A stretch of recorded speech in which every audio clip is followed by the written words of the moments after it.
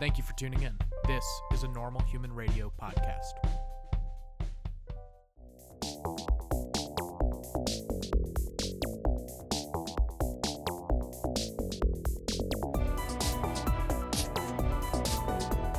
Hello, everybody, and welcome back to Normal Human Rewatch, the first episode after we made some of our changes. The biggest change of which being that this won't be following the original release schedule that we planned, which was release one episode Monday through Friday each day, so you'd get 5 episodes a week.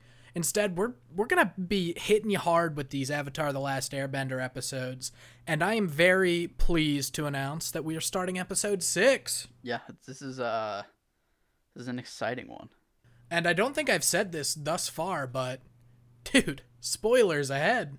There will be spoilers. So we watched episode 6, which is called Imprisoned. And I'm going to give you the Josh recap portion of the episode, which is we kind of open up the episode with prophecy, more or less. You know, you get that little bit from Katara's grandmother, you get that little bit where Aang's got to save the world. And we come across them in the forest hearing some bangarangs. And they come across a guy named Haru, who is earthbending. I can't, the only thing I can think of when I hear his name is the Dropkick Murphys. They have a song called Johnny I Hardly Knew Ya. They say Haru a bunch in that song. Back to the recap, Jack. My bad. Sorry, I thought I was a co-host. No, not during the Josh recap. My During bad. the Josh recap, you're nothing. I forgot this is a branded segment. It is now a branded segment.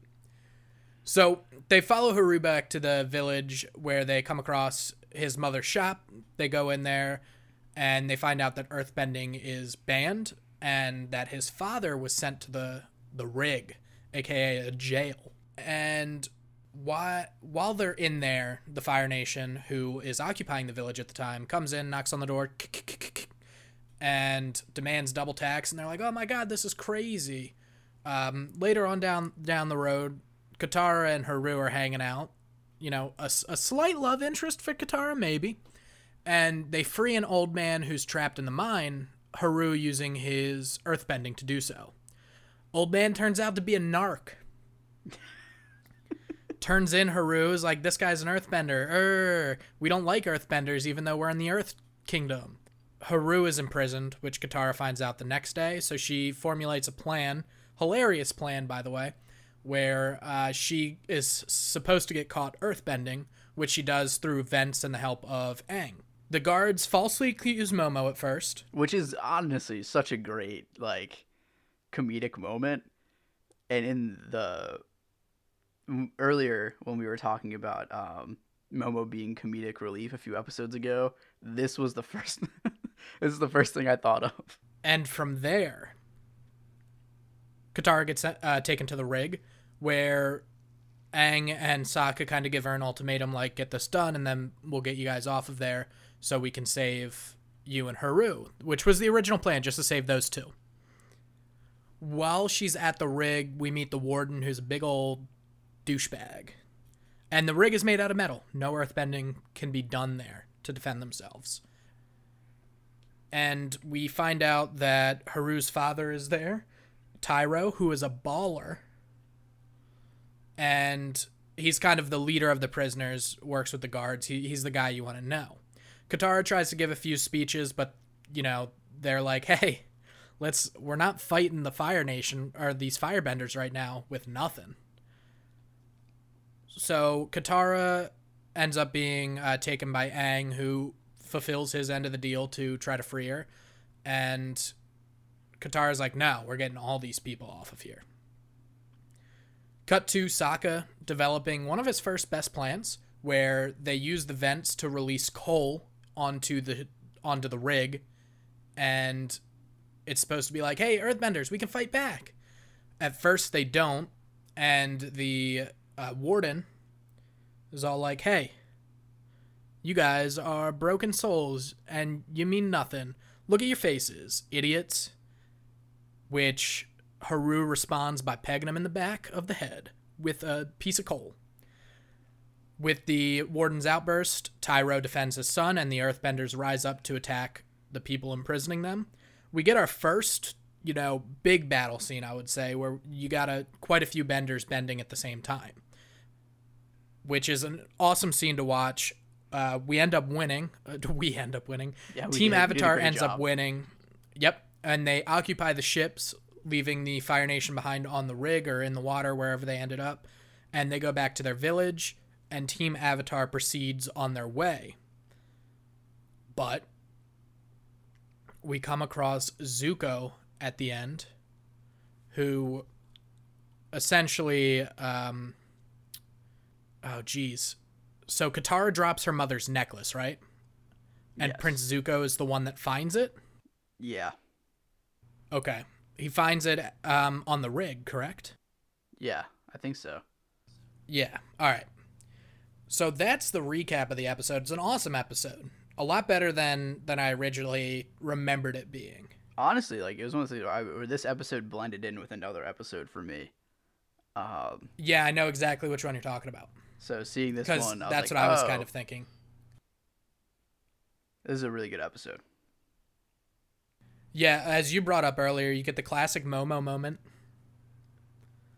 It's brilliant. I mean, it's the perfect joke for it's funny for kids, but even as an adult, it's still classic Momo. Classic Momo.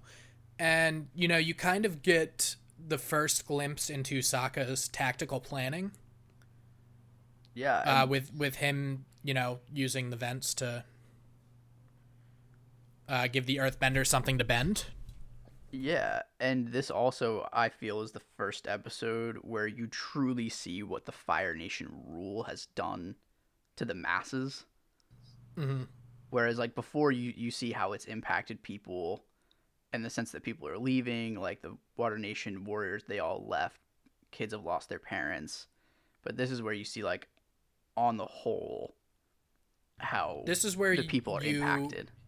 You see them, rather than a nation at war just trying to have domain over everyone, true imperialist tendencies. Yeah.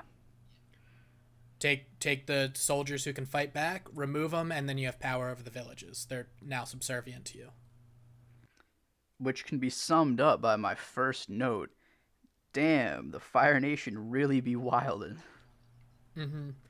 And up to this point, other than Uncle Iroh, you haven't seen any Fire Nation citizens or soldiers who are nice.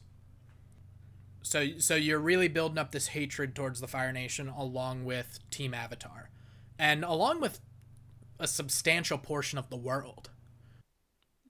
Yeah, you really haven't seen many people who have a kind word to say.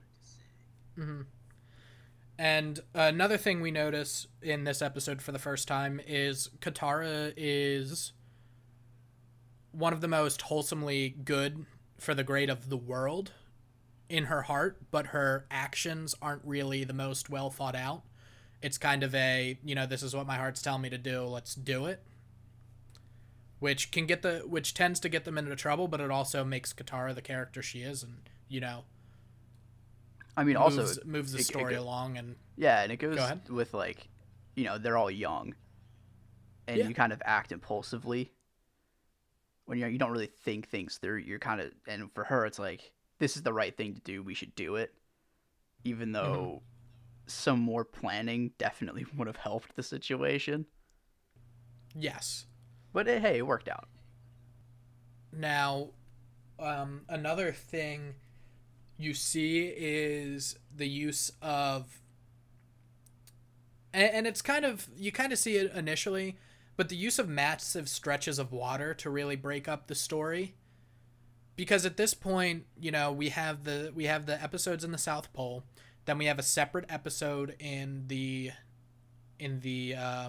Air Temple. Southern Air Temple, thank you. We have a separate episode for the Kyoshi Warriors. And they... where were they exactly last episode? Last episode was... They were in... Omashu. They were in Omashu. Yeah, Omashu. And now, you're separating where they are next in the Earth Kingdom, the next village, from the rig with these giant stretches of water that can only be passed either by ship or by flying bison by some people.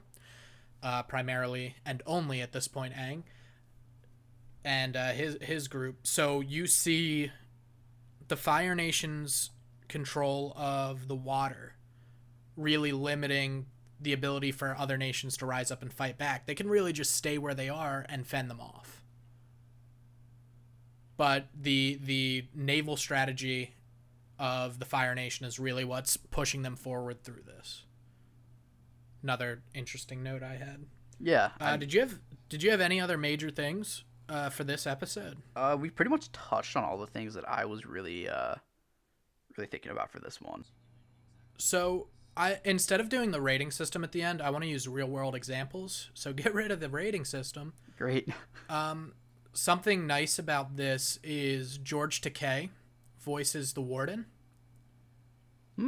And he did it because his family found himself in similar situations to the earthbending prisoners with the Japanese American internment camps.